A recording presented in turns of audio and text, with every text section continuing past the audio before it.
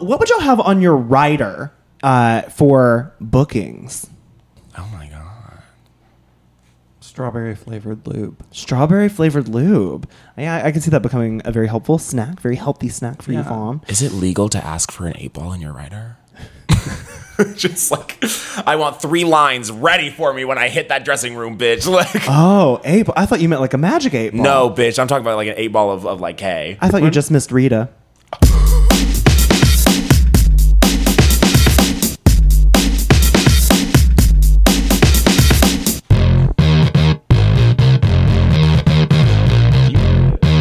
Do you hear the like? Hello, everyone, and welcome back to another episode of Flapping and Fawning. Hey, when did Kermit go trans? Flapjack! Go piss girl. Fawn.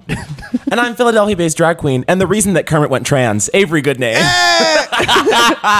Avery Goodname, welcome! Oh, hi! Hello! Can you remind our listeners your pronouns and a little bit about yourself? Well, yes. I am Avery Goodname, the self-diagnosed loser of Season 5 of Camp Want to Kiki. My pronouns are she, her in drag, she, he out of drag, because I'm different. And third thing that you asked me that I remember. Well, it was about your plugs. Oh, my plugs! Well, I have 2 in right now. Oh my God, that's goals, honestly. Baby, the devil works hard, but my hole works harder, honey. No, so I have some, if you are in the Philadelphia area, I have some fun shows coming up. Most notably, I have a very important show coming up in the city of Philadelphia, Pennsylvania. So if you live in or nearby Philadelphia, Pennsylvania, I am doing a fundraiser show called Bad Bitches Bounce Back. It is a fundraiser for my darling friend Shakita Carr Prime, who has been struggling with homelessness for the past 4 to 6 weeks. Has a GoFundMe up, which I will send to y'all so that you can put it in the description of the episode. Yeah, totally check there. But 100% of the proceeds from this fundraiser, including tips and some raffle items, we are selling some custom-made wigs, some stickers and posters from Beyonce's Renaissance tour. Third thing, all of the proceeds from the raffle items and the tips and the door sales will go directly to Shakita's housing fund so that we can get her out of a hotel and into a house so she can come back and twirl, because she does the meanest rendition of And I Am Telling You I have ever seen in my life. Girl, Muffy found dead. Like, it's crazy. Did I say that? I don't know if our listeners understand the context of that, but Lord have mercy. We'll get into that. Well, yeah, I'm so glad to hear that y'all are doing that for a member of your community. You know, that's a very important thing to be able to do. So everyone, please, find that link in the description of this episode. Send over some money if you got it. Philadelphia-based listeners, please go to this Philadelphia-based show. Yeah. And, while we're at plugs, why don't we go ahead and jump into ours, Fawn? Ooh. Alrighty, on the second Wednesday of every month at 7:30 p.m. at we have Drag Bingo at Highwire Brewin. Oh, 69. That is the second Wednesday of every month. That will be, I don't know what day that's going to be. Oh, you will have just missed it. We just missed it, but come to next month. We'll still be there. Come around for September. On the day of this episode being released, that is Thursday, August 10th on Thursday, August 10th, catch me over at Owls on 7th for the Camp Wanakiki Season 5 finale viewing party. There will be lots of giveaways. Blow and poppers. And we'll get to find out our winner of the show. And that's going to feature Reese Eve Cox, who will be joining me as my co-host for that day. And I'm not going to say exactly who I want to win, but I'm just going to give a little bit of a hint. It's chocolate. Well, I hope they can win so that they can humble brag like Tara. I work full-time in drag, and I never have time to do my chores. Y'all are so dark-sided for that soundbite. I love it. It was Shanine's idea, honestly. Oh, my God. And then on Saturday, August 26th, is Kara's Drag Brunch All-Stars at the Stardome. Showtime at 12 o'clock. Seating starts at 11. You can get your tickets at stardome.com. And you can't have a drag brunch without flapjacks, of course. So on Sunday, August 27th, you can catch me over at Highwire Brewing for the Central Alabama Pride Drag Brunch for the month. Also, in January, we will have the Miss Magic City Comedy Queen prelim right here at Birmingham Festival Theater. The entry fee for that has all of the packet has been announced. So our entry fee is currently $100. That's the early bird entry fee. It does go up as we get closer to the date. So sign up early to save some money. And you can go ahead and buy your tickets because those tickets are on sale now at bftonline.org. Yeah, we are prepared in advance, baby. And we've already sold 2 tickets. And they were in prime spots in the audience. So y'all better rush on over to bftonline.org to That's so crazy. I'm hoping to do Miss Big Adam's Apple Comedy Queen, that prelim. And that sign up is very different, where it's like on August 31st at noon, we'll be releasing the sign-ups for Miss Big Adam's Apple, and the first 8 people who can successfully send in the email will be the cast. And I was like, oh my God, this is too much. Well, I know for ours, we kind of placed it strategically where it's like the last one before Miss Last Chance. Because when I was going for it, I was Miss Last Chance this past year. And it was like, because we had Camp Wanakiki airing, so I didn't want to do it during that. Right. But it was like, there was none other than Miss Last Chance. So I thought this would like fill a need for like a January prelim to give people a little bit more time to prepare. Can I ask what Miss Last Chance is? Yeah, Miss Last Chance is the very last chance to qualify for the Miss Comedy Queen pageant. So they have it in Largo, Florida. So I made the decision about a week in advance to drive on down and qualify. You drove? Yes, and I won every single category. Oh, you better. That's what all those trophies are in the guest room. Oh, yeah. I like to show off all my trophies and crowns since Humble I lost brag. Camp Wanakiki. Okay. No, I walked in and was like, oh, wow, at least they won something. Jesus Christ. Truly. She doesn't work full time in drag, so the crowns is all she has to humble Yeah, brag. and laundry. She has a lot of time to do laundry. Yeah, I do nothing. Honestly, I could work more. I heard the pain behind your voice. Fawn, do we have any other plugs? Oh, yes. Look at what I'm drinking from. A flapping and fawning mug, which you can buy the link to our merch at the description in the bio. Oh. Doesn't that just sound beautiful? You could sound just like me. You make me feel this body in my ear. And last but not least, if you want to hear your very own words from our mouth holes to your ear holes, you can write us a 5-star review over at Apple Podcasts or on Facebook. We currently don't have a new one, but we've had several Y'all good ones. shady bitches. I know, what the hell? If you could even write in a 5-star review to tell us how much you hate us, like Hillary did. We love that. So Should we wrote a 5-star review to to tell you flops. how much she hates you? Because we flopped some of her looks, so she you know, that's I nice. don't like when people tell the truth on podcasts. Yeah. So she started Cult Wanakiki, which, you know what? I live. Is one of the show ever, truly. Like, I actually really enjoy Cult Wanakiki. I know that. Do you want to kick? Do you? You wanna kick in? Okay, that's enough. But no, I wanted something like that to exist for so long. A show where people are hateful? Well, yes, but the thing is, I live for the hate. the only thing worse than people talking bad about you and It's your experience. ugly people talking bad about you. Yeah. It's people not talking about you at all. And listen to season 4. It was me and Fawn and Wilma Fingerdo. And you know, And the finger will not do. The finger doesn't. it didn't The do. finger didn't this time. What happened? I mean, she did have a medical scare. That's true. Well, so did I. So, I know. What's her excuse? She did appear on Cult Wanakiki. Cult Wanakiki, though. Yeah, I saw that.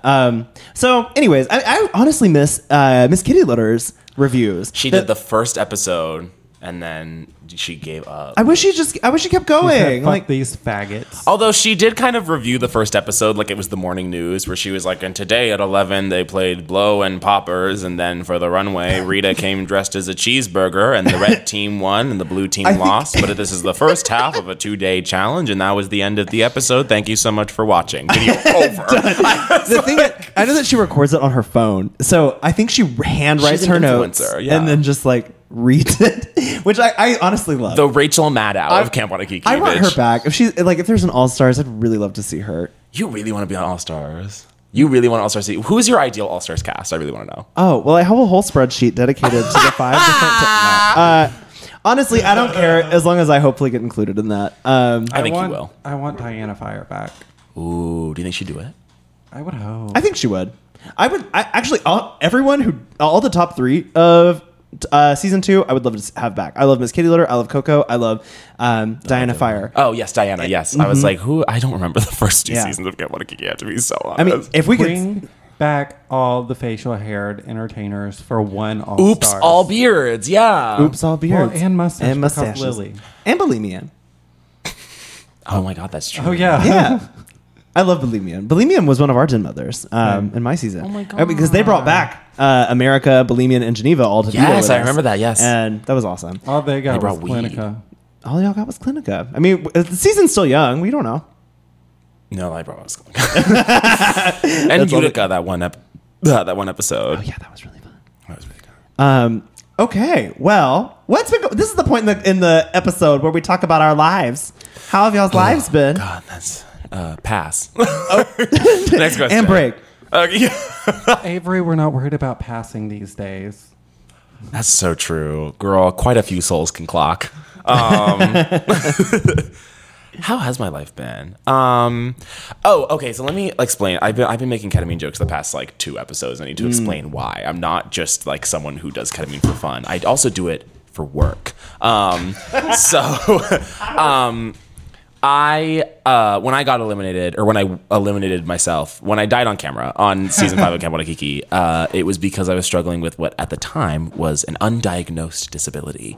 And I'm very happy to say we filmed in September of 2022, and in January of 2023, I finally got a diagnosis after suffering from that disability for 7.5 years. That's really good to hear.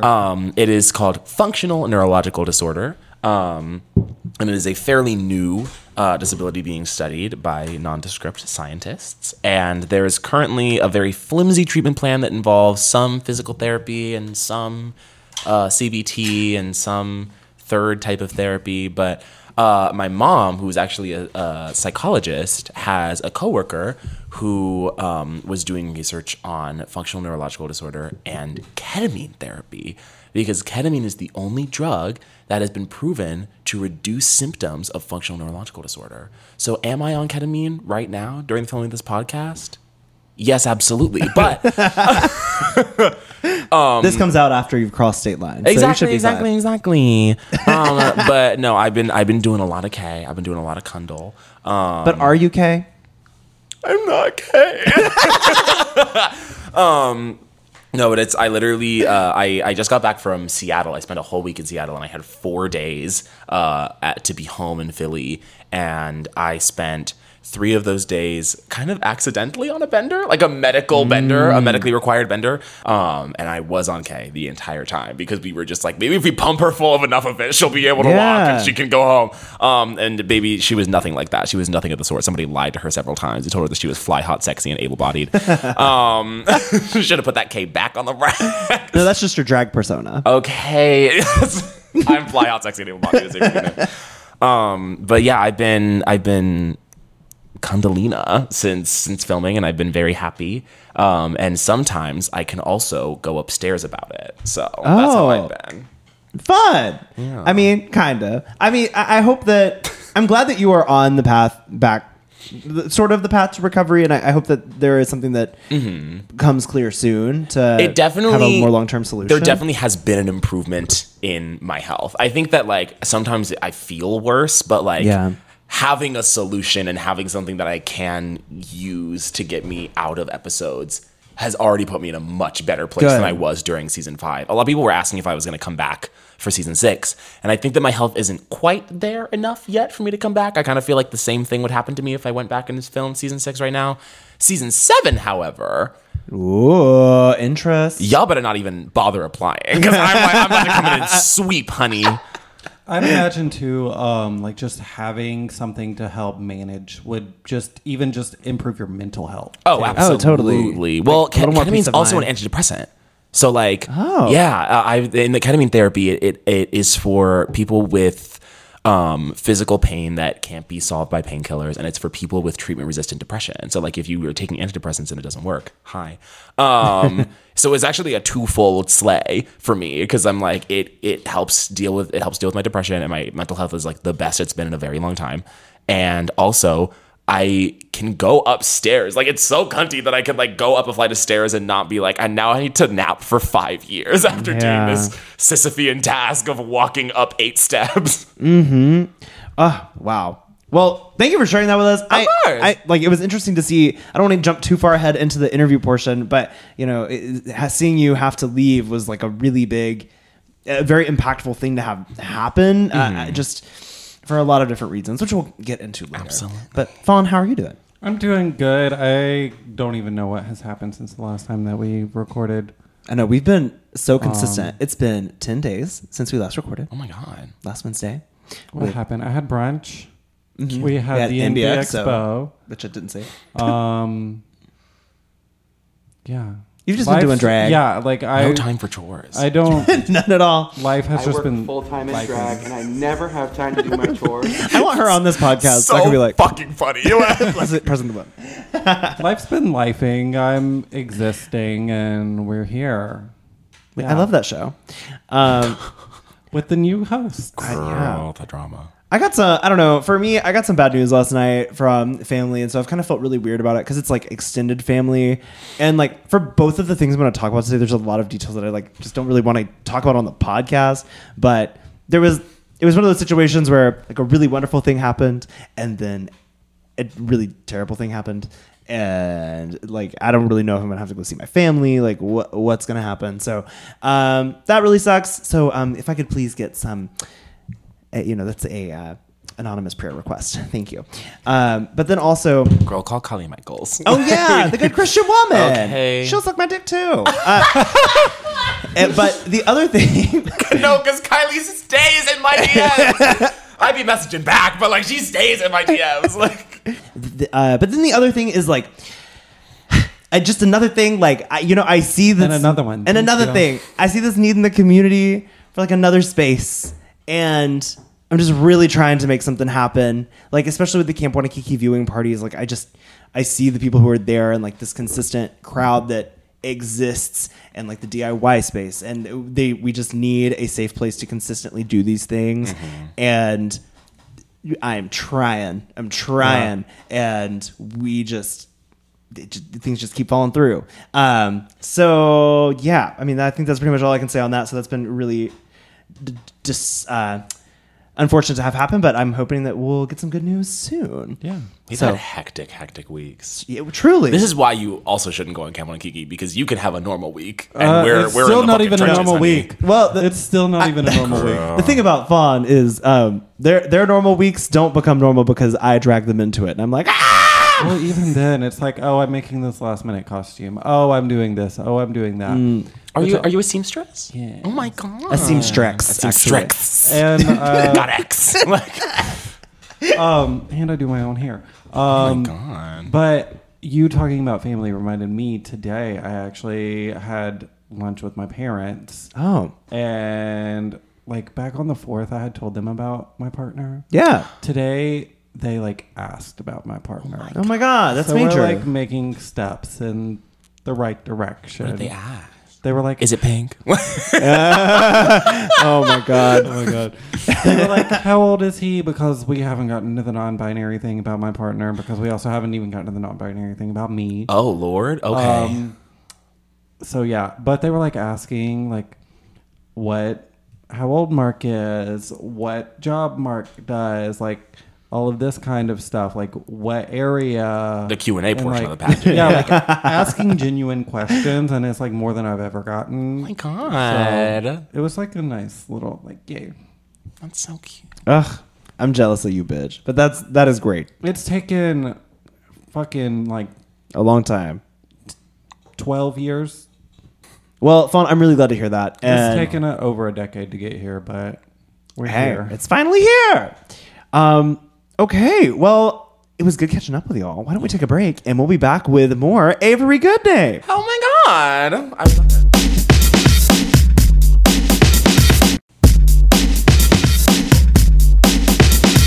And we are back with the one and only Philly-based drag icon, Avery Goodname. Oh my God. Hello. The only Philadelphia-based drag icon. The only one. Lily's saying saying we were who? found dead in Miami, honey. Does she do drag anymore? Like, I haven't heard anything from We're her. gonna take another break. Although, what she did, it is her birthday, right? At the time of recording. Yes, I believe this weekend is Lily's birthday, and she God. looks fantastic for 58. I gotta say, oh my god, Happy birthday, Lily. It's all the Ranger Danger dick. girl. Well, speaking of Ranger Danger Dick, you were on Camp Wanakiki. I surely was. Ranger Danger was trying to fuck me too. This is my tell-all. All Oh my of god, us. I'm coming forward. I'm stepping out of the darkness and into the light. Ranger Danger did press his hard cock and balls against my back. Okay, my God. Here's the story. Are you ready for some tea? Here's the story. It's Yes. something in the Philly water. Girl. Truly. I was like, not every Philadelphia based drag queen's gonna fuck you, Edward. Now come here. Now come here, but I will. So this is some context. At the time of filming, I was dating this very beautiful trans girl who was teaching me a lot about myself, my gender identity, and my sexuality. And at the time of filming, I identified as a lesbian. I was like, I'm a T for T lesbian. I only like trans girls. I do not care for men of any variety. And then Rita Taro said, "You're wrong." It was during Some Like It Hot. This was in between episodes where I was paralyzed and couldn't do the daily camp activity. So I was feeling it, Mr. Krabs. And I walk into the little mess hall where we are like held before the talent show, and I sit down, and it was me, Riley, and Eddie Danger. And Eddie comes to me and was like, "Hey, you doing okay? You don't look super good." I was like, "It's the disability." And he was like, I was like, "My muscles just ache because it's just a disability where my muscles tense up so much that they start shaking." And Eddie was like, "Do you need a back massage? Like, I can massage your muscles out." And I was like, "That sounds fucking amazing." I mean, a back massage from Eddie Danger? I would say yes. So, because I was like, you fuck, like, you know how to give a good massage. And I didn't care about the horny part of it. I just was in pain and needed to be less in pain. So he put his hands on my shoulders, and then he pressed his cock into my back, and he starts massaging. And I'll never forget this. He goes, "Let me know if it's too hard." Beat. And then he goes, "Well, I guess it already is too hard." Oh my God. What on earth? Eddie. I just wanted a massage. And now I have to. I'm cosmically aware of the dick, cock, schlong, balls, and boober being pressed into in Your between back. my shoulder blades. Wow. The massage was great though. I would do it again. Okay, good. I hope fun was had by all. He felt like he was having a great time. So Okay, well, that's good to know. it's like I was also in my ice cream look, like fully in my ice cream Oh. look. So I was like, "You horny for ice cream? Your dick hard over some melting ice cream Listen, cone?" we do not kink shame here at Flapping and Fawning. Okay? Yeah, you're right. No, you're right. Okay, so you, against your will, were on Camp Wanakiki. So, Well, yeah. how do you feel your life has changed since being on the show? It's been very interesting because I feel like a few different things have happened. I will say, starting Camp Wanakiki, I kind of knew that camp was kind of the perfect show for me because it felt low stakes enough that it was accessible to me. Drag Race, I knew that my entire storyline would be about my disability, and I didn't want my disability to be a factor at all if I were to compete on television. Whoops. But and then Dragula, I'm not only do I just not have the aesthetic for Dragula, but also the exterminations are just not the structure of the show just isn't very accessible. So I was like, camp feels low stakes, it feels accessible, and it feels like my drag is the most catered towards this program. And I feel like I would gain the most out of accessing that audience from that program. Because at the time, when camp was still on YouTube, it had 30,000 views every single episode. Yeah. So I was like, there's an audience here, and I want to be able to expand myself and show myself to this audience. And since the show, I have kind of blown up on social media. Totally. A lot. My Instagram, I've doubled my following on Instagram since the show got announced. I was at 2,700 followers when the cast got announced, and now I'm at 4,300, which is crazy. Yeah. I've gone viral on Twitter quite a few times. The dress absolutely went fucking feral on Twitter, and I've gotten to travel the country. However, I haven't gotten a lot of bookings in Philadelphia. In fact, I've gotten 2 booking offers since the cast reveal in Philadelphia. And I don't know what that is, but it's not that Philly doesn't support me. I feel incredibly supported and incredibly like a part of the community and the family of Philly nightlife. But like I've just kind of been out of state a lot, and I've gotten to meet so many people, and everyone in Seattle tried to bully me into moving into Seattle. And then I asked how much the rent was, and then they shut up because I was staying in a studio apartment where the person that lived there was paying like $1,700 a month for a studio apartment. No. So I was like, I'm gonna stay here. I'm gonna stay here because I paid $1,000 for 2 rooms. Actually, There is so much that you've said. I want to harp on a little bit. Like, Yeah. First of all, I remember I recently deleted my Twitter account after we became X, so I'm a little sad to be gone from the community, but thank God for Threads. But I remember on Twitter, I remember 2 looks of yours that really made a splash. One was the dress look, and then the other one was your badass look. That one went crazy, which is wild because you were saved that episode, not even in the top, which I don't know if I agree with that entirely, but that's not what this, go back to the review if you want to hear my thoughts. But yeah, so like, how has it been to be like one of the only people to ever transcend Camp Wanakiki? trans. Not again. Every time I'm trans. It's been really interesting. I feel like of the cast, I have the biggest social media presence, which is wild because I feel like Muffy was kind of there to be like our Instagram girl. Like she was our girl on Instagram, and she came in and she had like, at the time of filming, she had like 8,000 followers. Yeah. I think now she has like 7,000. Hold on. I want to check. No, crunch the numbers, because I remember Instagram. during filming she had thought she like was at 8,000 followers, 10K. and she was on like Drag Race wish list. How many does she have? 7,820. Whoa. That's interesting. Do you think she went and like unfollowed a bunch of people or something? Because that happens to me when I unfollow people, I'll like lose some every now and then. I don't know. But I remembered like, Muffy's influence is going to be the reason that our season blows up. And then it ended up being me. Yeah. When I was really not expecting that. I was really expecting I was expecting people to like be rooting for me, and I was expecting Philly to be rooting for me, but I didn't think I was going to find a lot of success outside of my city. And then like the cast reveal dropped, and I had over 2,000 likes on my cast reveal photo. And then like I posted my episode 1 look, and it had like 60,000 views on Twitter, which was like, and I just like didn't even know how to, like, I couldn't wrap my mind. I still can't wrap my mind around it. Like, I don't know how I had this much of a social media presence that people like around the country, and apparently some people in Canada, some people were like, please come to Vancouver. Yeah. To Vancouver. Like, people really, really, really were like rallying behind me this season, and it felt so cool for me as like a Black trans femme person, a Black disabled trans femme person. You don't see those kinds of people getting rooted for on shows like this.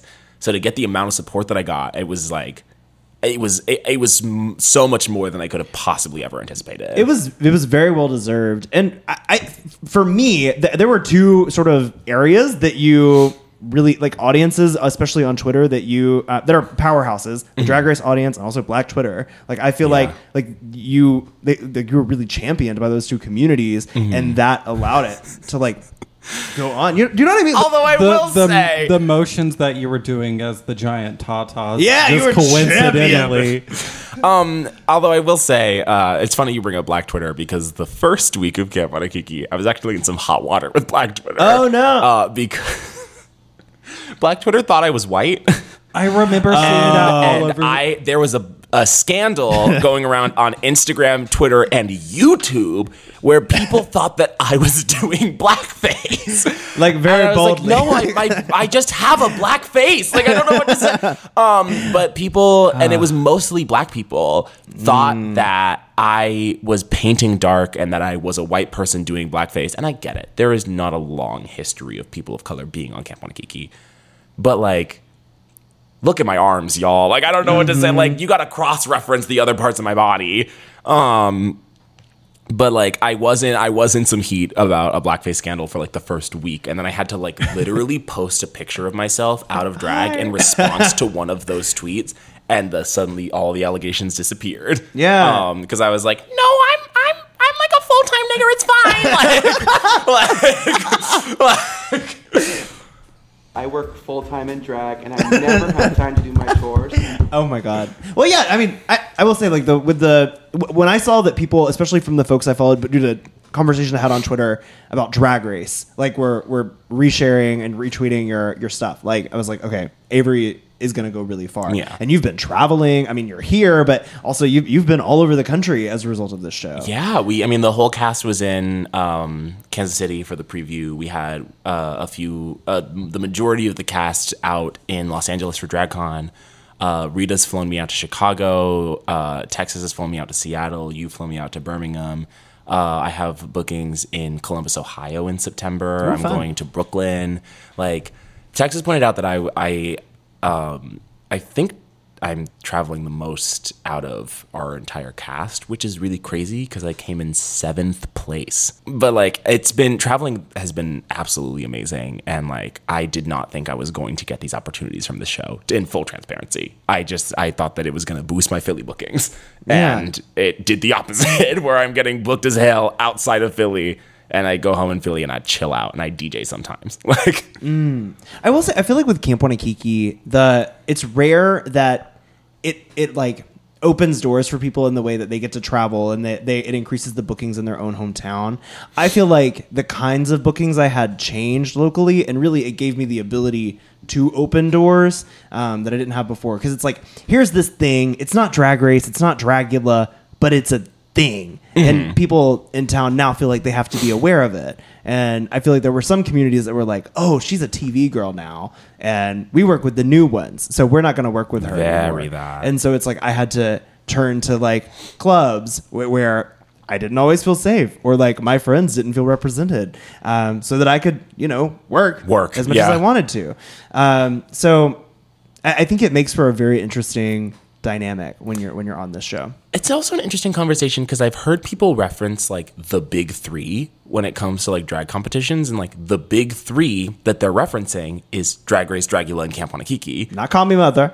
Mm-hmm. But like, if you're talking about like the big three drag competitions, it's Drag Race, Dragula, and Camp Wanakiki. But like, and that's usually people rank them, and they usually rank them in that order. And first Drag Race, second Dragula, third Camp Wanakiki, and it's a distant third too. Like, because the thing is, like, there are a lot of people that know what Camp Wanakiki is as a show, but then you're like, oh, you know Camp Wanakiki, like, what do you like about it? And they're like, I don't watch it. I just know that it's a show that exists. Right. That's one of the things, like, I watched from season 1. Like, I had almost put in a tape for season 4. I'm glad that I didn't put in a tape for season 4 because Flap got on, and I got to like sit back and watch and watch like, me fail. Well, it just gave me as like somebody that was interested in the show like even more stakes than just somebody that enjoys the show. And so like it gave me a new perspective as just a viewer. Yeah, do you feel like a hometown hero in like Birmingham for like hometown that's hero? Trinity the Tot. Oh yeah. No, is she? She's not from. She's from Birmingham. The same I thought she was from Orlando. That's where she. That's where she lived. claimed on the show. That's where they made her claim. Made her claim. What do She you mean? wanted. Isn't that where she was living? Like, She was living in Orlando at the time, but she wanted to claim Birmingham as her hometown because that's where she's from. Right. But they made her say Orlando because that's where she was living.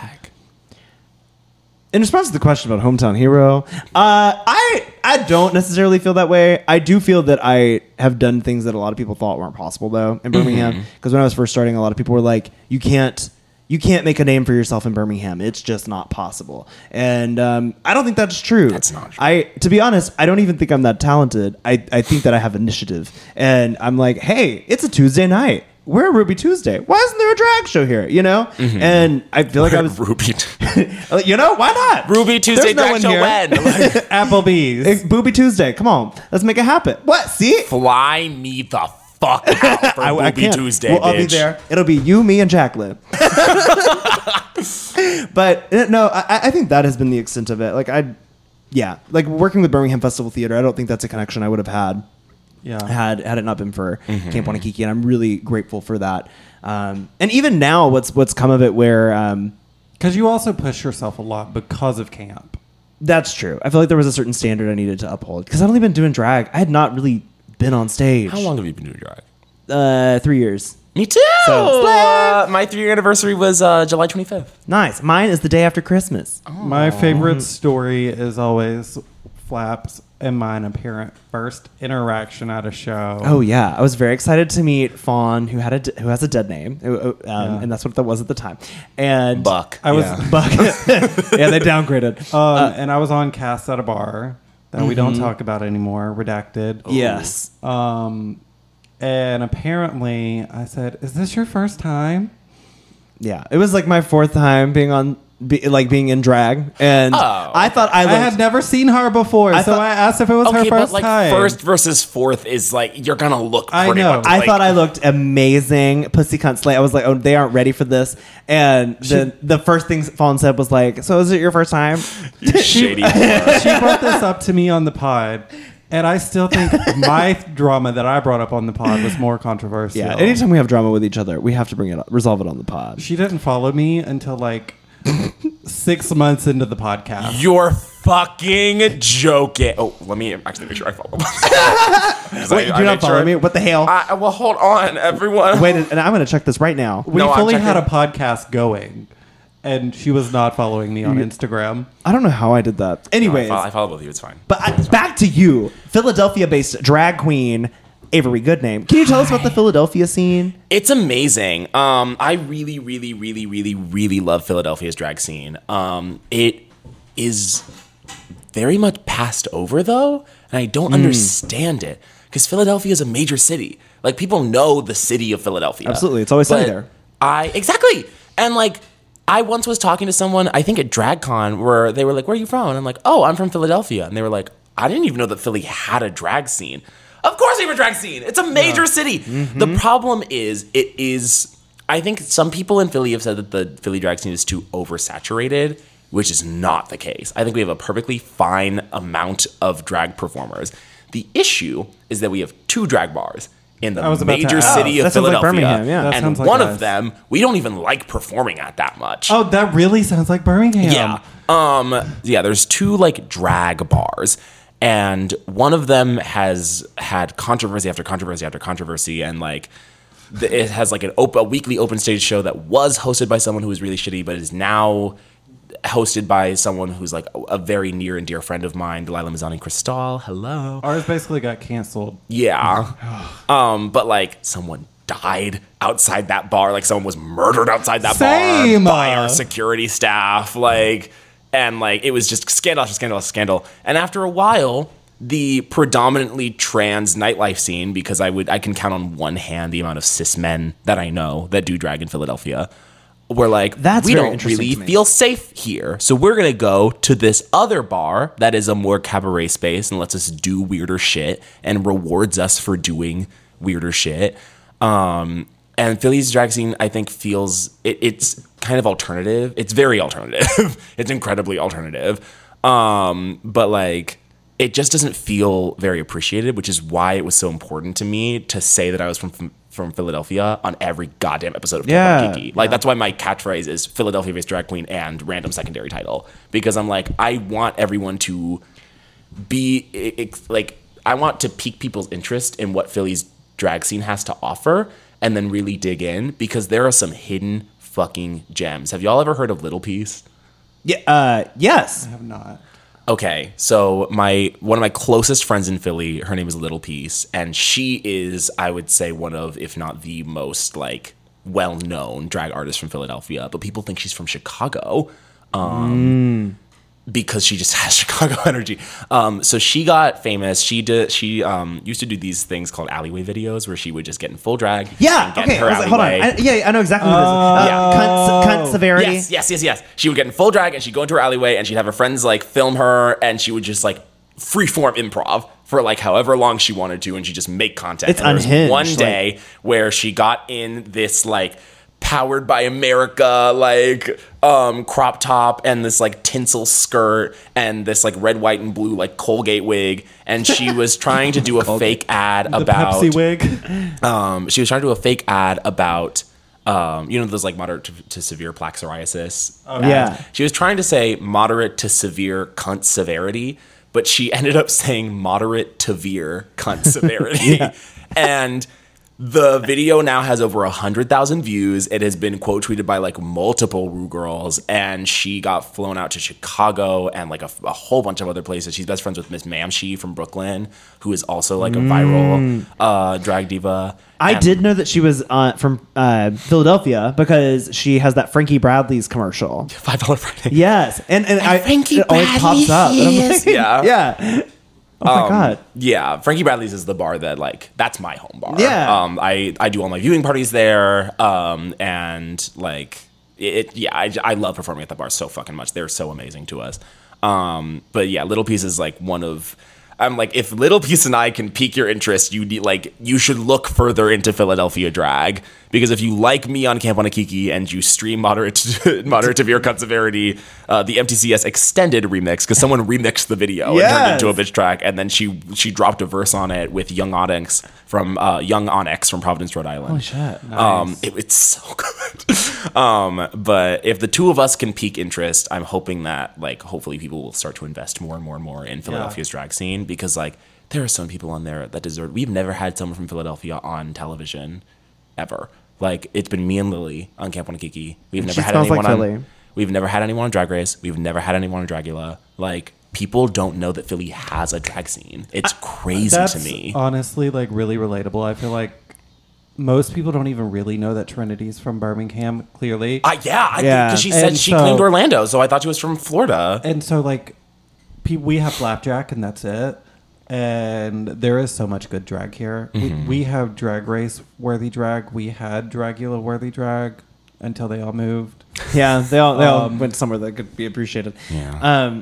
Well, I'm actually really interested in hearing about like something you said sounds very different from an experience that I understand. Okay. And it kind of plays back into the episode we recorded for earlier this week, where you talked about like when you met someone, you wondered why they did drag because they are a cis man or a cis white man. And it sounds like Philadelphia's scene is very trans dominated. So like that is not the experience I've ever had. Like being in Birmingham, it's almost pretty much all the entertainers I first met that I've worked with, for the most part, it's like white cis men. That's so strange to me. However, now it seems a lot more NB focused. There's a lot. That's true. The NBs are taking over slowly and March surely. of the he-theys, honey. Yes. Right. So it's just like the they-thems are taking over. But it is, when I started, it was very he-him out of drag. But I'm interested to know, like, how do you feel that has made a difference for you? Because there are things that you say that I like. You and I have talked a little bit about. There's conversations that I see online that haven't really come to Birmingham yet,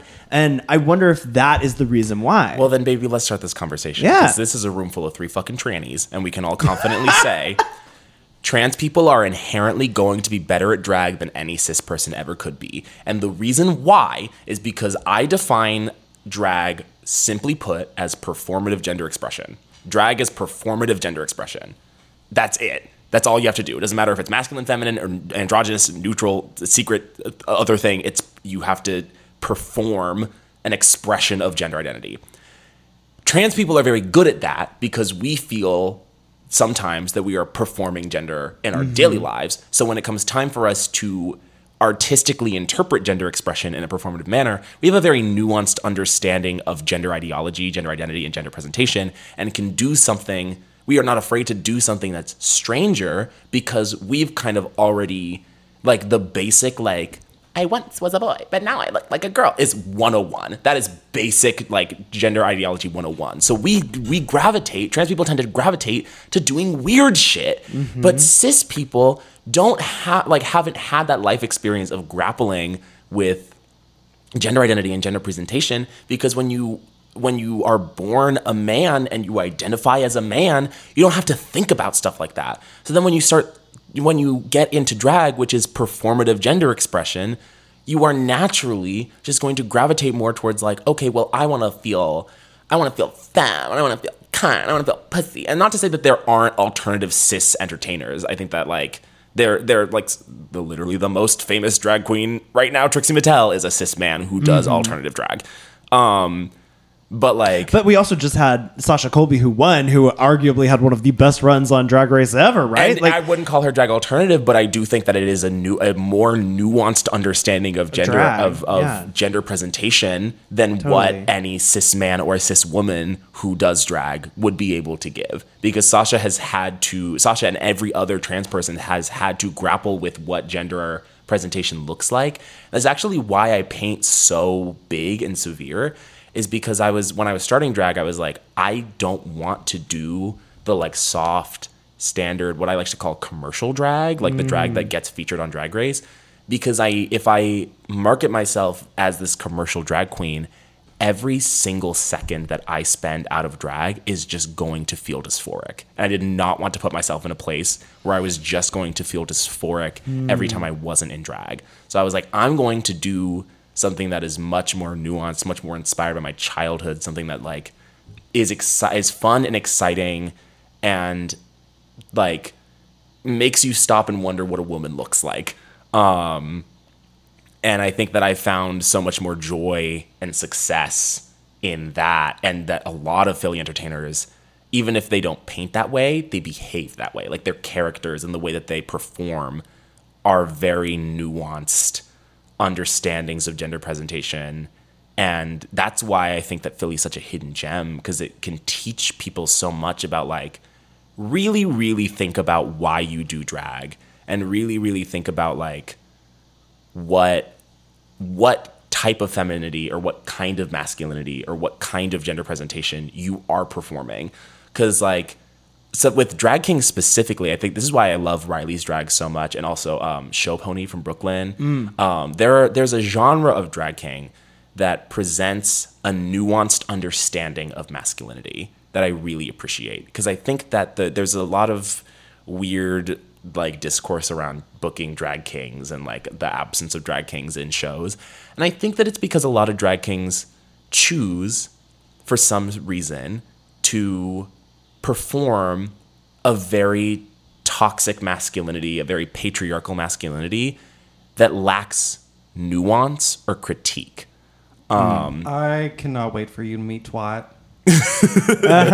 Truly. Well, yeah, no, I mean, she met Twat last night, but yes. I mean, see them like, perform. as far as like, because Twat is very like nuanced with, yeah. But you see what you know what I'm talking about, right? Where, like the drag kings that are like, we see a lot lick of her pussy. Yeah, there's a who comes lot out, of like, that. just, like in like a tank top that they call a wife beater and like jeans, and then does the like macho, like toxic patriarchal man. And I was like, why is this the version of masculinity that you want to present? Like, And, why like, is this what you want to perform? Right. And it's like one thing if you do it like every once in a while as a one-off, but like, why is this your standard? And also, is this why the aren't standard? you adding any kind of commentary to it? You're just performing the masculinity that is disservicing you specifically, because most of the people that I see, most of the drag kings that I see performing that are cis women. I was like, you are performing a version of masculinity that antagonizes your identity out of drag. It doesn't make sense to me. I think that a lot of that, like some of the reason that we may not have seen as much diversity in that is just because people so rarely book them, you know? Yeah. And when you make space and you like intentionally try to have like a spot for a king, then that gives them the chance to like have more onstage practice time. You know what I mean? Like, because I know that I would not be at the level I was at if it was. It's a lot easier for me to get booked than a drag king, you know? Yes. And so I realized that I was successful with comedy after like my 10th performance with it, you know? So I think that, you know, it's the same kind of principle. Like you got to book them so that they can experience that. And it's one of those things too, like the more you do drag, the more you evolve your character and grow your character, because like Twat didn't always do what Twat does now. Right. So, and even like me, my evolution and my drag journey has changed with my gender journey. Absolutely, yeah. And so like it takes the time and like giving people the space in order to be able to make that evolution, and some people don't always get the space. Yeah. One other thing I don't want to miss, like you said this really beautiful statement earlier about like that that described drag in a way I had not really thought of before, and I think that goes to show like exactly, you're absolutely right, like people who have had to think about their transness and how that applies to like heteronormity, normativity, and things like that. Like they're better at it because they can identify how they're expressing that drag more clearly.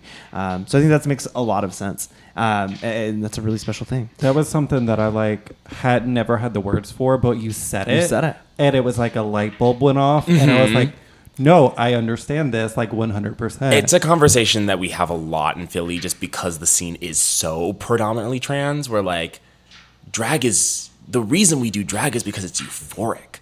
Like we do drag because it allows us to like access like gender presentation that like we couldn't do in normal life. I couldn't walk around looking like Avery Goodname and go to fucking Whole Foods and get some knockoff like peanut butter patties. You know what I mean? Like I couldn't do that. But like it allows us to kind of like feel euphoric and vent our frustrations and like process our gender identities in an artistic manner, which gets rewarded and creates conversation. Maybe even not like, if it doesn't create conversation in your audience, it creates a conversation within yourself. And I think that that's really important too.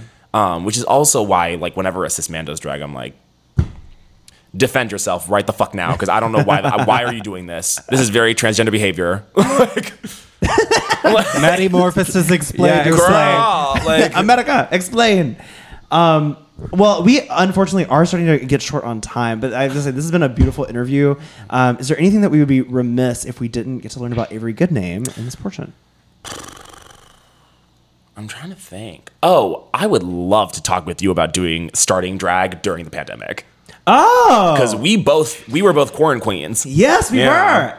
Okay, actually, I have beef with Camp Wanakiki. On the website, it says that I am the self-proclaimed Miss Quarantine Comedy Queen, and that is not true. You just were Miss Quarantine Comedy Queen. I won a pageant. I literally prepared a whole package for it. I lost the first time, and then I won the second time. Okay. So, and I asked them to take it off the website. They won't do it. I'm like, please, it's not that hard. It's a real thing. Here's a link with my face, with my crown. So, yeah. But what was your experience like? So, I started drag when I was 19 years old. Baby. And it was something that I had known that I wanted to pursue drag since I was 16, but I was like humbly, patiently waiting until I turned 21 because I wasn't going to sneak into bars. And I didn't even know where to begin. And during the pandemic, this guy that I was talking to, we both really love drag. We both want to do drag. We don't have anything else going on. The pandemic just started. Let's hop on Zoom and do makeup together every day. And like every other day, we would get on Zoom and we would paint our faces together. And like we were both really figuring out like what our aesthetics were, like what our influences were. And during that time, my this drag entertainer that I had been looking up to in Philadelphia, the first drag entertainer that I ever saw perform live, their name is Eric Jaffe. Yes, I know Eric.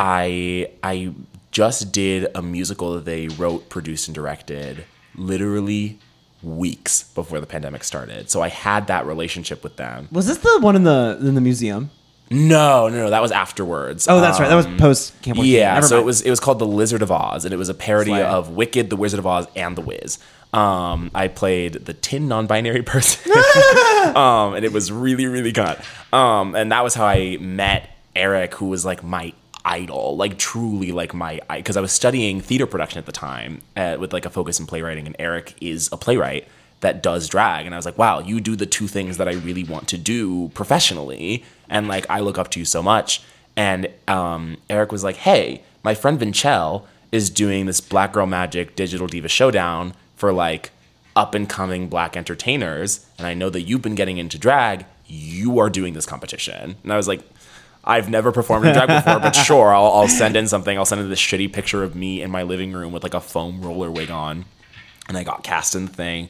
And I was like, Eric, I got cast in this. I need help. And Eric took me shopping to Joann's Fabric and bought me like $200 to $300 worth of fabric. And Whoa. I was like, are you my drag mom? And Eric was like, yes, I am. What a good drag mom. I have not done that for Wowo and Green. Sorry, baby.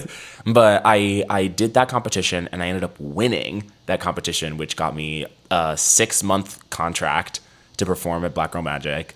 6 months. Yeah, Wow. I was going to be assured in the cast of the next 6 Black Girl Magic shows. Was that afterwards. digital or in person? Some of them were digital, and then they took a break when rules of the pandemic started easing up, and they were allowed to do in-person shows. And then the last, I think, the first 2 were digital. The last 4 were in person, and I got to perform with the Vixen and Coco Kane, which is where I got the big titties. I got the bigger titties from Coco. Oh shit! I literally was like, "Hey girl, I'm looking for an upgrade. Where'd you get your breastplate?" And she like sent me the link. But yeah, like growing up coming into my own during quarantine, especially like being super young, it was just like a very formative experience because like I wasn't old enough to go and see drag shows in person. So starting off, I didn't have any idea of what a drag performance looks like. Yeah. And I think that was the best thing that could have ever happened to me because I was like, well, I'm just going to treat this like I'm writing little mini musicals because I'm studying play and musical writing anyway. So I'm just going to like write little mini plays and like throw them in these songs. I think it really forces you to like think of creative and engaging ways to have long numbers. And I feel like the people who start in the pandemic are better at having engaging numbers the whole way through a number because you're like, I need to make content that's not going to be boring for this digital show. Exactly. So people actually watch me. So I mean, my husband and I were, boyfriend at the time, were, building like construction paper airplanes and stuff. I was dressing up like Amelia Earhart. I was happy from the start. And so for me, I started when I was, I think, 25. No, I'm 27 now. I think I was 23 or 24. 24. Must have been 24.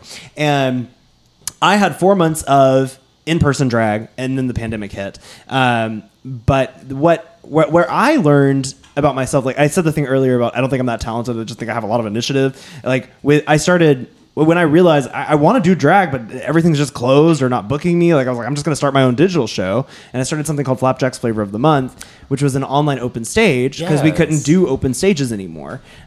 So I was like reaching out to up and coming entertainers. We had online voting systems and stuff like that. And I had a different theme each month to try to push myself. Like, okay, I'm going to have one new number each month that I have digitally, and I personally really loved digital drag. Me too. Because I want digital drag to come back. I know, come back, pandemic. Well, no, not that. But my favorite thing was once some of the rules started easing up and we could have in-person shows. If I couldn't make it to one, I would say, "Hey, can I just send you a video and you play it?" And so I would just send them an email with my video, and sometimes I would make like $30 to $50 in tips for my digital shows. Slay. That Amelia Earhart number with the little airplane, and it's so funny, y'all. I think it's hilarious because my husband's in the back, like with Oh, I remember the number. It's so funny. And I also did one that I think is beautiful, where I walked across Birmingham and I just hit up all the main like the big sites that you see, and I did it to Caroline Rose, "Feel the Way You Want." I don't know if you know that song. It's super alt to me.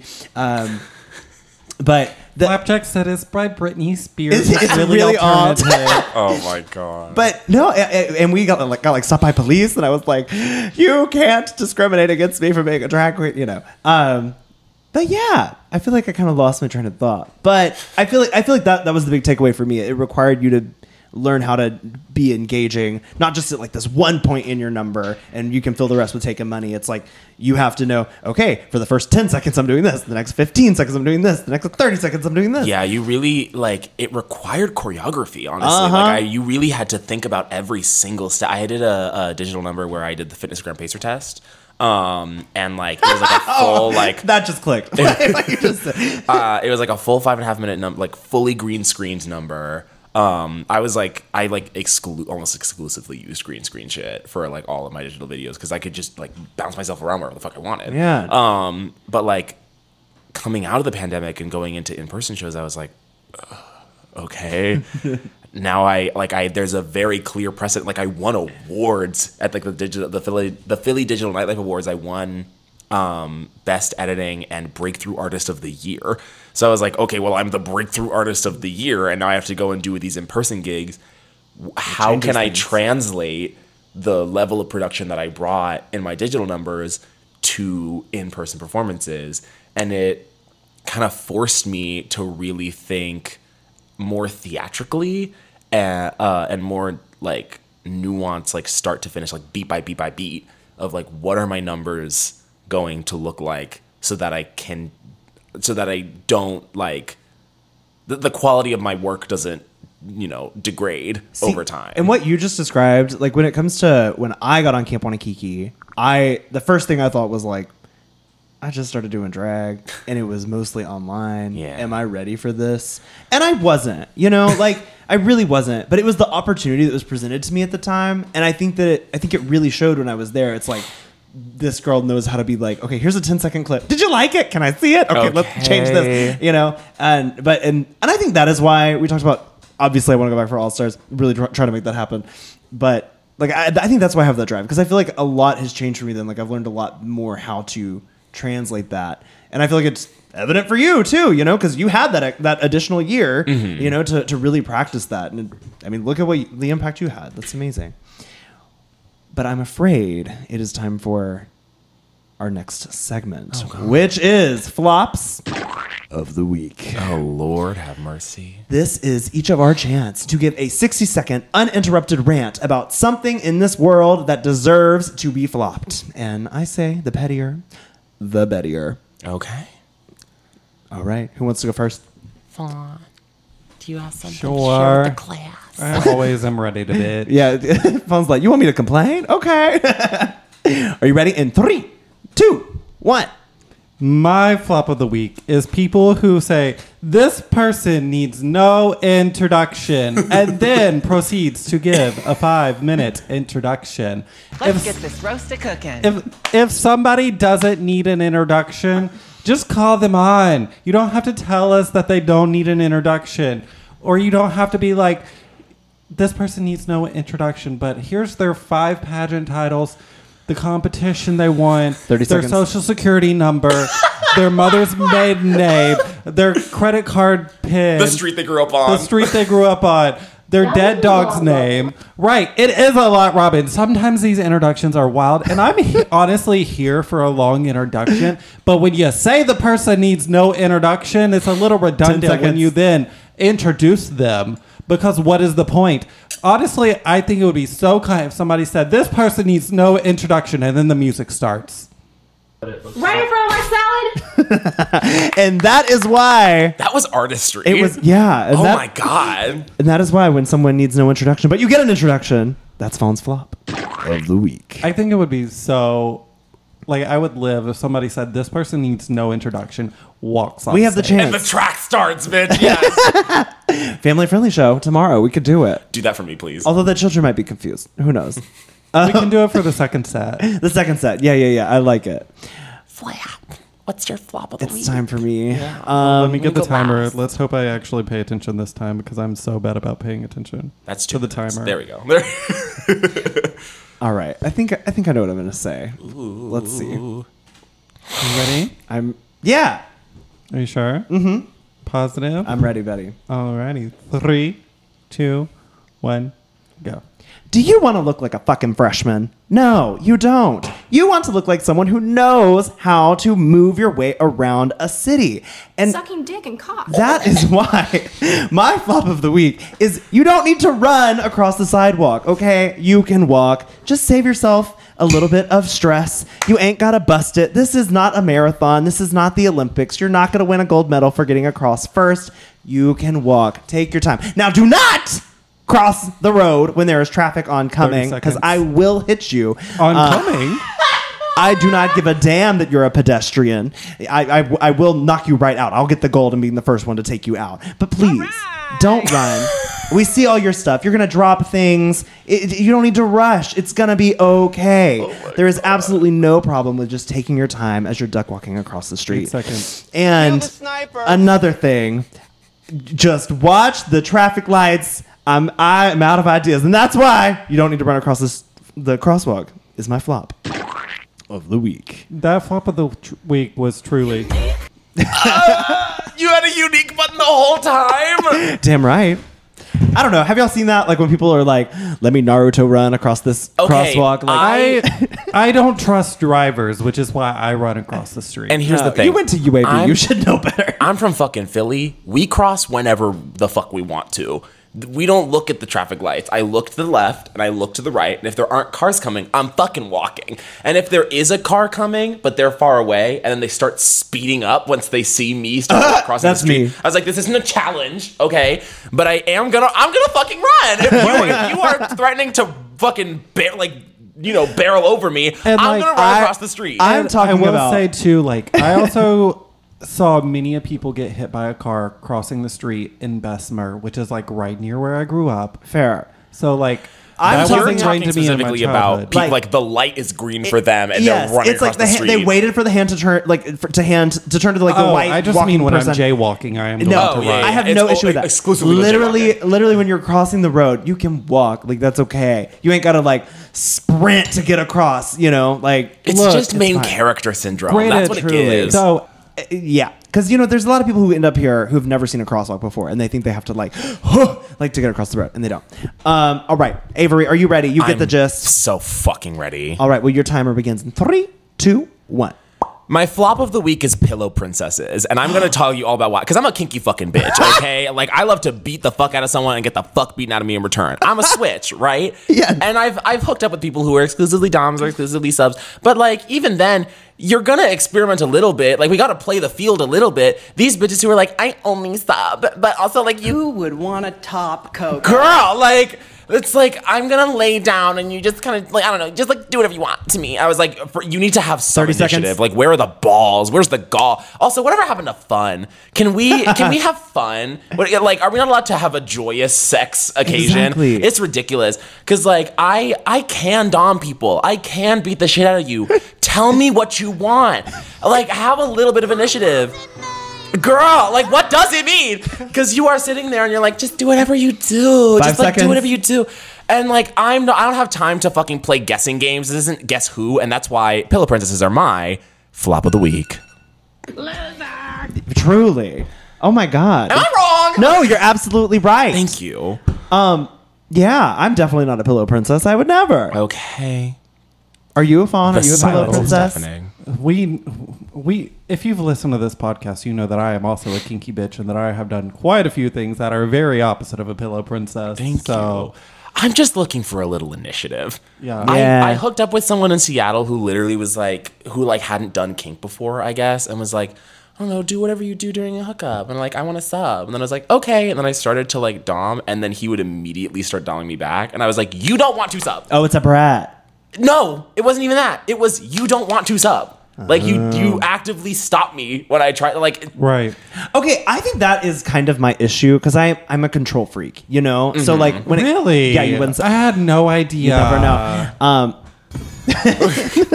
But hey, I mean, look, I can do a lot. But the thing is, when I get into the bedroom, I'm like, okay, this is your chance. Like, go for it. And if they don't, the second I sense that they don't know what they're doing as a dom, I feel like it flips, and I want to be like, fucking act like dom me, you know. Tell me that you're gonna choke me. Choke me. Power bottom. for me, it's more of a like, I will let you dom me, but I'm gonna tell you the ways that you like, the ways that I feel comfortable with you doing Yeah. it right now. That's different. Like, I feel like that's normal. I right? would think. Communication Yeah. during sex? What a crazy concept. Right. Ridiculous. And I will- I have to talk about this. And I will say, like, as somebody that like is versed sometimes, like whenever I've been topping, I don't care if like you as a bottom are just laying there, as long as you are using your hole properly. Like it is a muscle, flex it. Oh, wait, you flex it. We're gonna take a break.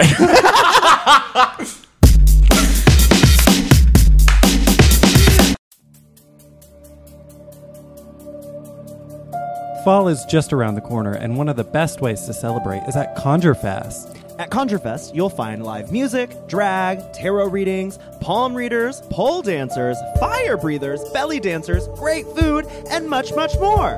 So mark your calendar for September 23rd, 2023 for Conjure Fest 2023. Last year, I got to perform at ConjureFest in drag and also with the Rocky Horror Cast, and we had a blast. People were up there dancing with us during our number. It was so fun. The crowd was just really excited to be around and just to celebrate fall and the spooky season that's upon us. So for more information, visit ConjureFestBham.com.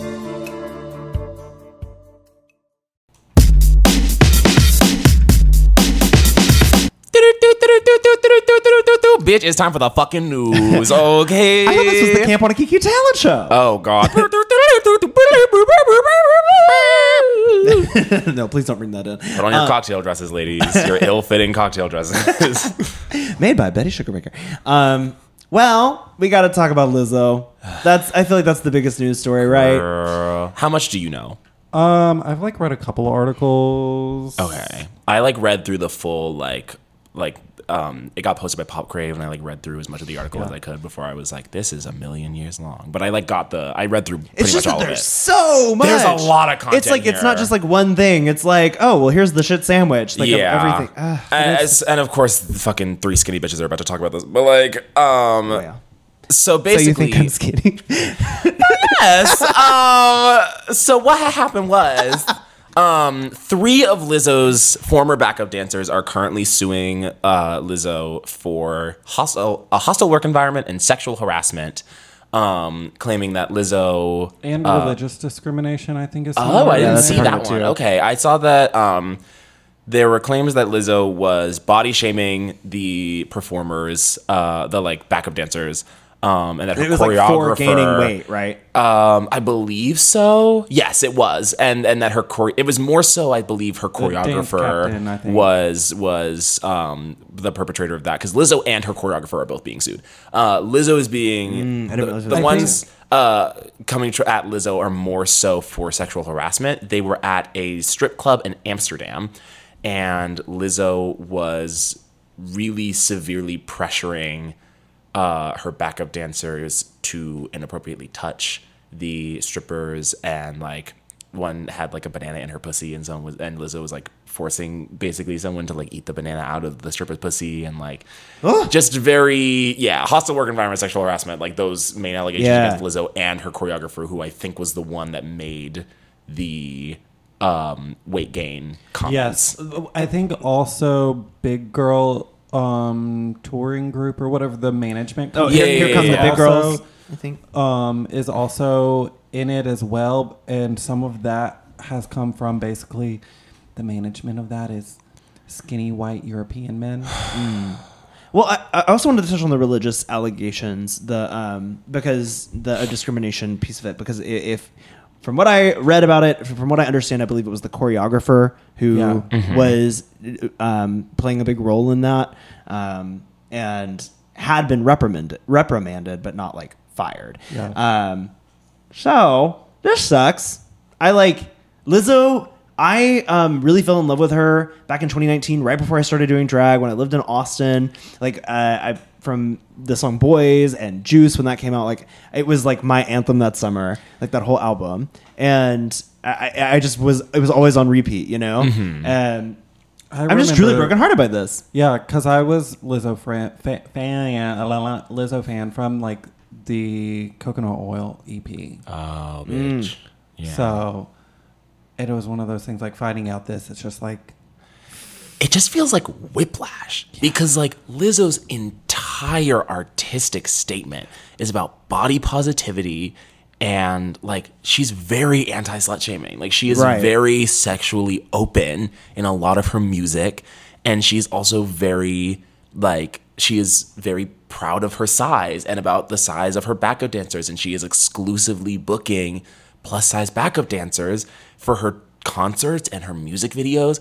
So like, to hear that there are allegations of sexual harassment in the workplace and body shaming coming from Lizzo or anyone surrounding her makes no sense at all, because it's just so antithetical to literally everything that Lizzo the artistic entity stands for. I don't know if it's what Lizzo the person stands for, obviously, but like Lizzo the artistic entity that we the public have gotten to know is the absolute opposite of everything that this lawsuit is claiming, which is why I think it's so hard for people to believe, but like also why I think Lizzo's coming under such scrutiny, because it feels like every single thing that she had been preaching the past 4 years now has felt like a lie now that these things are coming out, and that there are multiple people, like a lot of other people who are involved with Lizzo's production crew, like supporting this lawsuit.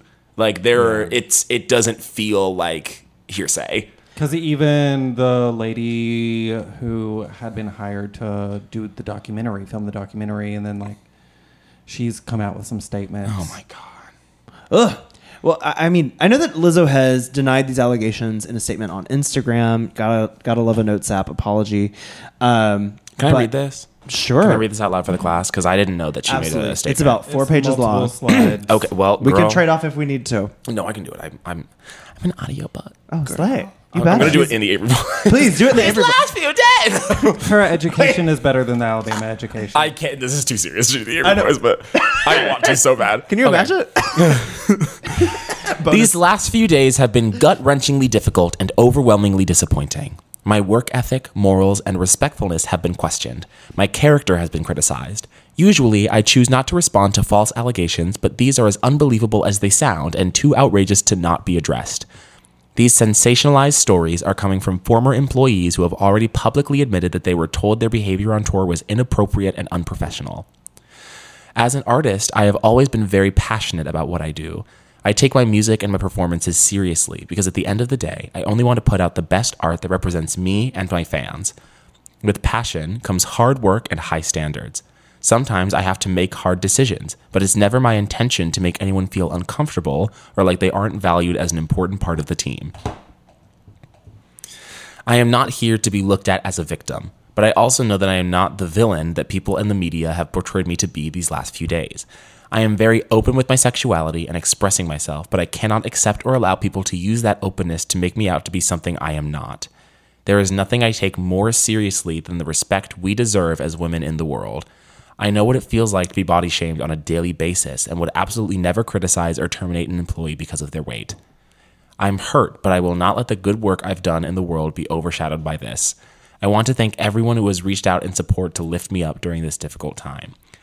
This is interesting to me because it doesn't, I don't feel like this directly addresses the specifics of the allegations.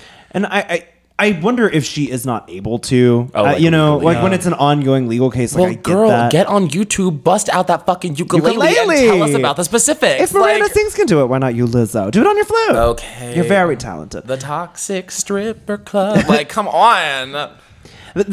There's a lot of things that are touched on, but to me, a lot of this comes back to like intention versus impact. Because there's parts of this that I'm like, I do not believe that Lizzo did this. Like, I really I cannot fathom it. But when it comes to like the sexual harassment stuff, it's like I could see like working in nightlife how situations can get out of hand, and your intention may be, oh, we're just having fun, we're all team building, it seems to be an intent versus impact kind of thing. Also, not to mention they're at a strip club in Amsterdam, so she was probably drunk or high.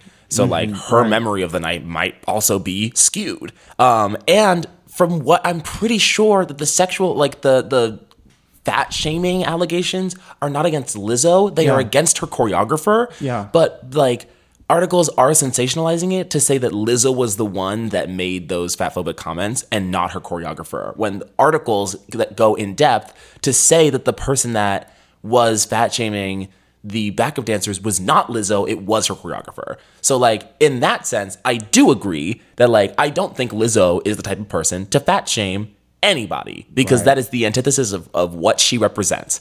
I do believe the sexual harassment allegations because multiple people have come forward saying that that they were witness to it happening. Yeah. And when that many people come forward and say, I was there, I saw this happen, this is real, either she's lying or 27 people have a big old group chat where they are working together to defame Lizzo for no reason. Like, it doesn't make sense. Yeah. So, like, yeah, I don't know, just anytime a celebrity gives us a fucking iOS press release, it just does not. Yeah, it seems very strange. Like, it just doesn't make you, the entertainer, look good. And then it also doesn't look good when your undergarment line puts a whole sale on the entire website. No, you're joking. Yitty put a either 40 or 60% off sale on the entire website. Well, hold on. Is that wait? That's her underwear line. Yes. This isn't like a James Charles Morphe Palace. It's like clearance. No. Like that she owns that brand. She owns that line. It's she under made that Fabletics, line, but it's hers. Yeah, she owns that. So that's it's not, ooh, that's not looking good. No. Which, granted, since it is under Fabletics, that could be a choice that Fabletics made. Oh yeah, that's true. That's true. But it still is not a good look. How does this impact us, like, as drag entertainers? Like, I mean, Lizzo's very commonly performed. I think it brings into question what we represent versus how we behave. Like, how we present ourselves publicly versus how we present ourselves privately is very, very important, especially in nightlife settings. And I don't want to, like, talk about it like I know 100% for a fact that everyone was intoxicated and that the memories are hazy. But, like, you're at a strip club in Amsterdam, girl. Yeah. I doubt that everyone was sober, dressed like fucking Sarah Plain and Tall. Like, so, like, I think it for me, it's intent versus impact. How we present publicly, what we stand for publicly versus how we present ourselves privately. And the age-old conversation in nightlife about, like, substances and how they can affect behavior. Right. Yeah. Like, especially when you're surrounded by people who you work with. I mean, I think people often forget that, like, I consider the people that we perform with to be our coworkers, you know? And so while I'm willing to drink maybe 2 or 3 drinks at a show, like, I'm not going to get shit-faced because, like, I'm with my coworkers. Right. You know what I mean? So, God, I'm just so heartbroken and disappointed over this. Hey everyone, it's Flapjack from the future with a show note. So shortly after we recorded this episode, Coco Jim Holiday, who was on season 2 of Camp Wanakiki, released an episode on her podcast, A Gem of a Secret Podcast. That's JEM of a Secret Podcast. She released an episode called In This Household, We Do Not Cancel Black Women, the Lizzo Debate. And I just thought it added a really interesting additional perspective that Avery, Fawn, and myself didn't quite get to when we were having that conversation. So please go listen to that episode if you would like some additional thoughts and perspectives on the conversation about Lizzo right now. We will put a link to that episode in the show notes for this episode. Now back to the episode. All right, well, we are going to move on to our next news story. It's a really happy segment today. So unfortunately, the recent news of the killing of O'Shea Sibley has come out. And if you're not familiar with that, this is a black gay man who was stabbed to death at a New York City gas station for dancing, specifically voguing, like with friends, you know, just having a good time, hanging out. And it's my understanding that the teen who is alleged to have done this is now in custody, the suspect. So, yeah, I just think I don't know. I just felt it was an important thing for us to talk about because it's like, God, why is this shit still happening? Especially in New York City. You got mad at someone for being feminine in New York City? Girl, every gay person on planet Earth lives in New York. You go somewhere else. Exactly. Like, why are you getting pressed that someone dared to Vogue in New York? Are you going to kick a pigeon next? Like, what are you doing? Like, oh, not the pigeon. That story baffles me that, like, someone got so upset that a black gay man was acting effeminate in New York City. Like, which to me is like, or maybe not currently, but like used to be like a gay capital. Like, yeah, the thing to me that, like, it's a stabbing, you know, it's not like gun violence, you know, like that is a very different type of crime that is like extraordinary, like really intentional and just horrible. So I didn't even think about that because it feels. It's not like I don't know that personal is the right word, but I mean you are up close personal on is this the right person. word. That is it's more right. intimate. Yeah, because you can just walk in and fucking shoot whoever you want, but like, because no one else. I was anyone else like injured or I'm not sure from the situation. I know that. Yeah, I know he passed away. That's the only thing I know. Because if O'Shea was the only person to be harmed in this incident, it means that the killer was so overwhelmed with rage that they took time to like wrestle this person down and kill them. Like you can't just stab someone once and be like, did it, moving on. And then they also got away. Like, and how and the had to fuck be, did that happen? I mean, how did you get away in New York City? Like, I mean, they're now in custody, but how did you get away from that scene? I don't know. I think that to me, what I'm kind of reading from this is just this really changing view of how people are viewing queer folks. And I think it has a lot to do with the fact that news outlets are so commonly calling us pedophiles and groomers and shit. Yeah. And I think someone saw this who had been brainwashed by that media and decided to take it out on this person. So, yeah, scary world we live in, especially right now. Especially like in a city where I would feel very safe to be doing stuff like that, to be like presenting more femininely, to like let my guard down a bit. It is an unfortunate reminder that even in spaces where you may feel safe, it does not always mean that you are 100% safe. And like, this is a call to action for community. I think like, yep. We need to, I don't know. I feel like in the 60s when trans women of color were leading the protests, they were not afraid to become violent in defense of themselves and their community.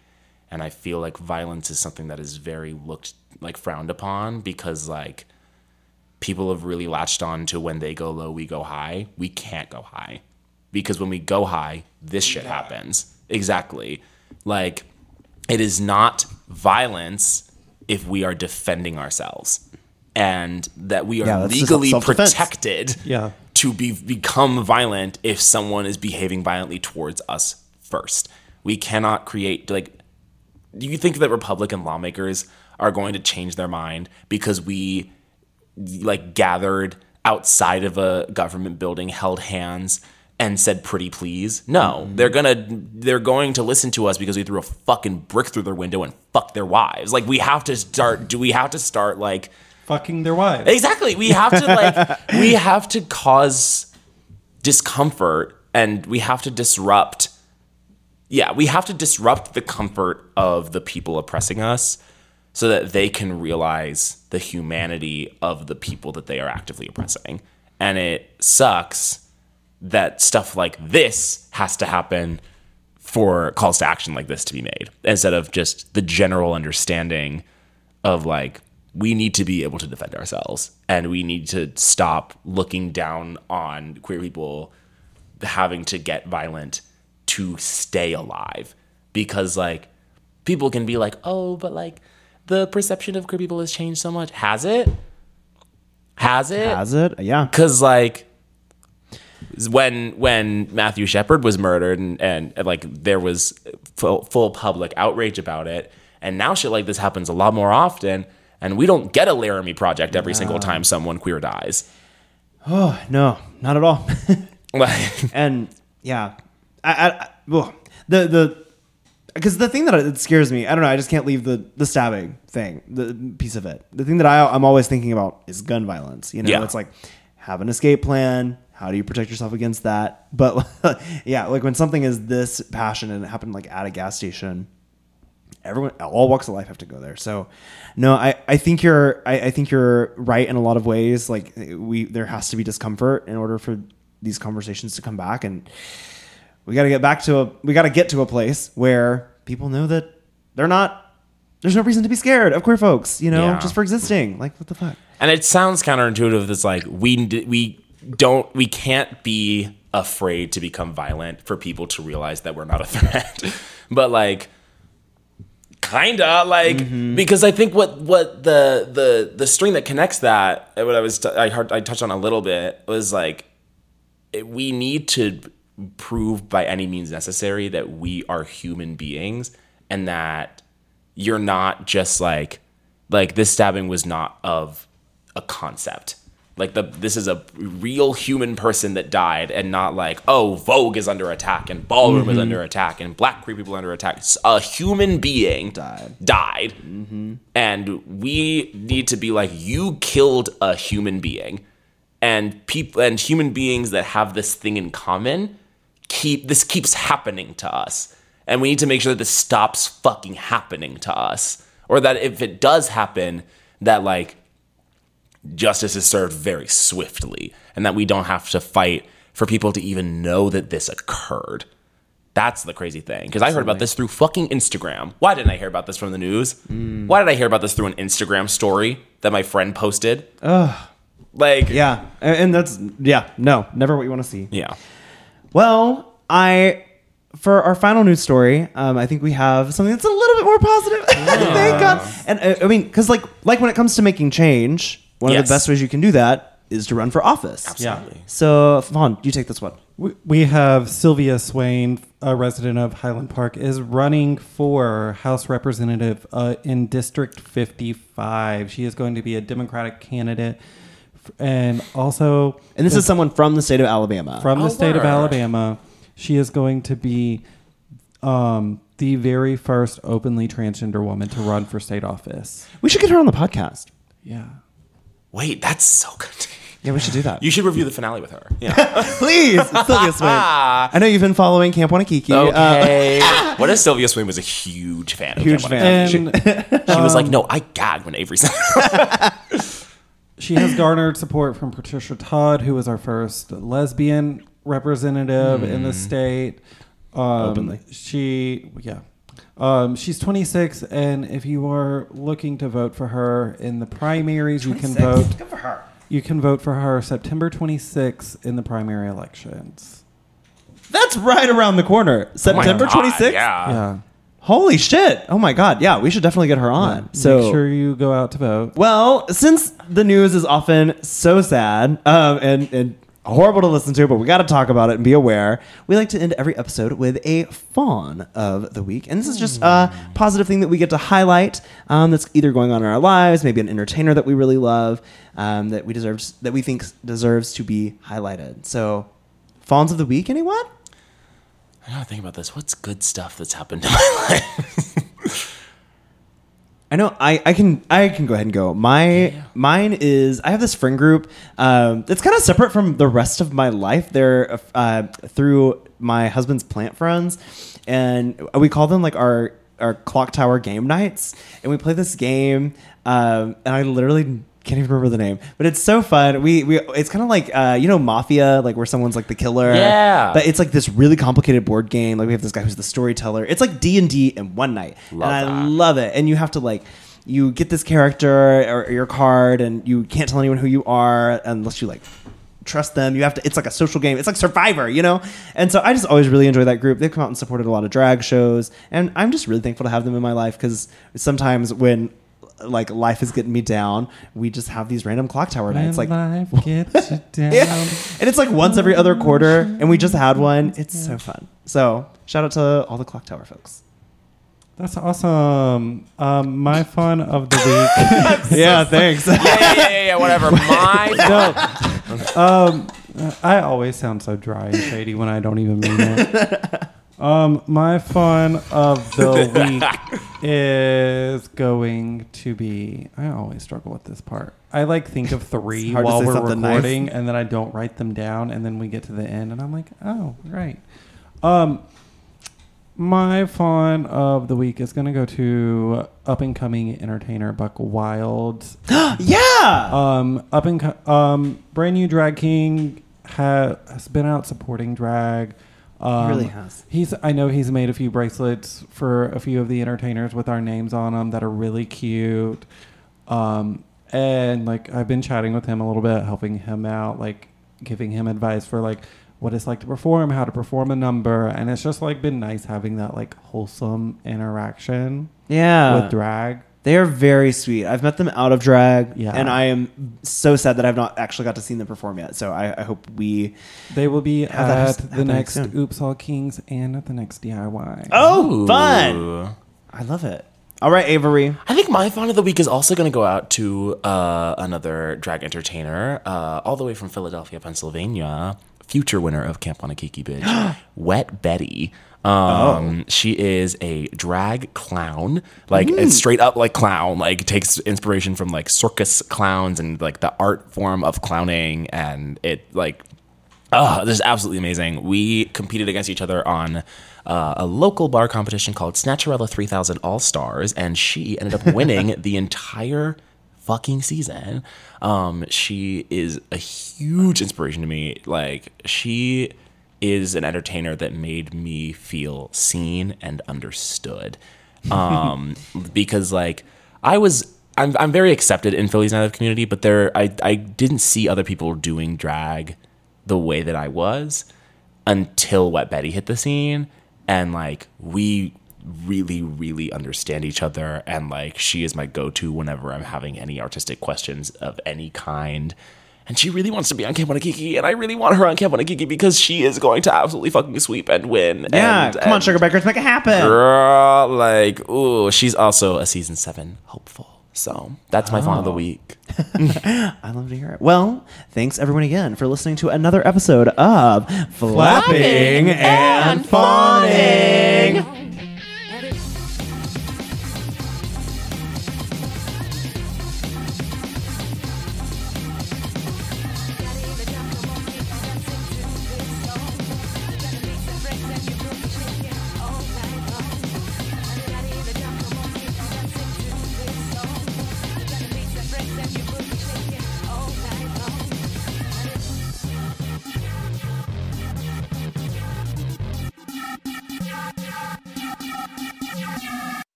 Thanks for listening to Flapping and Fawning.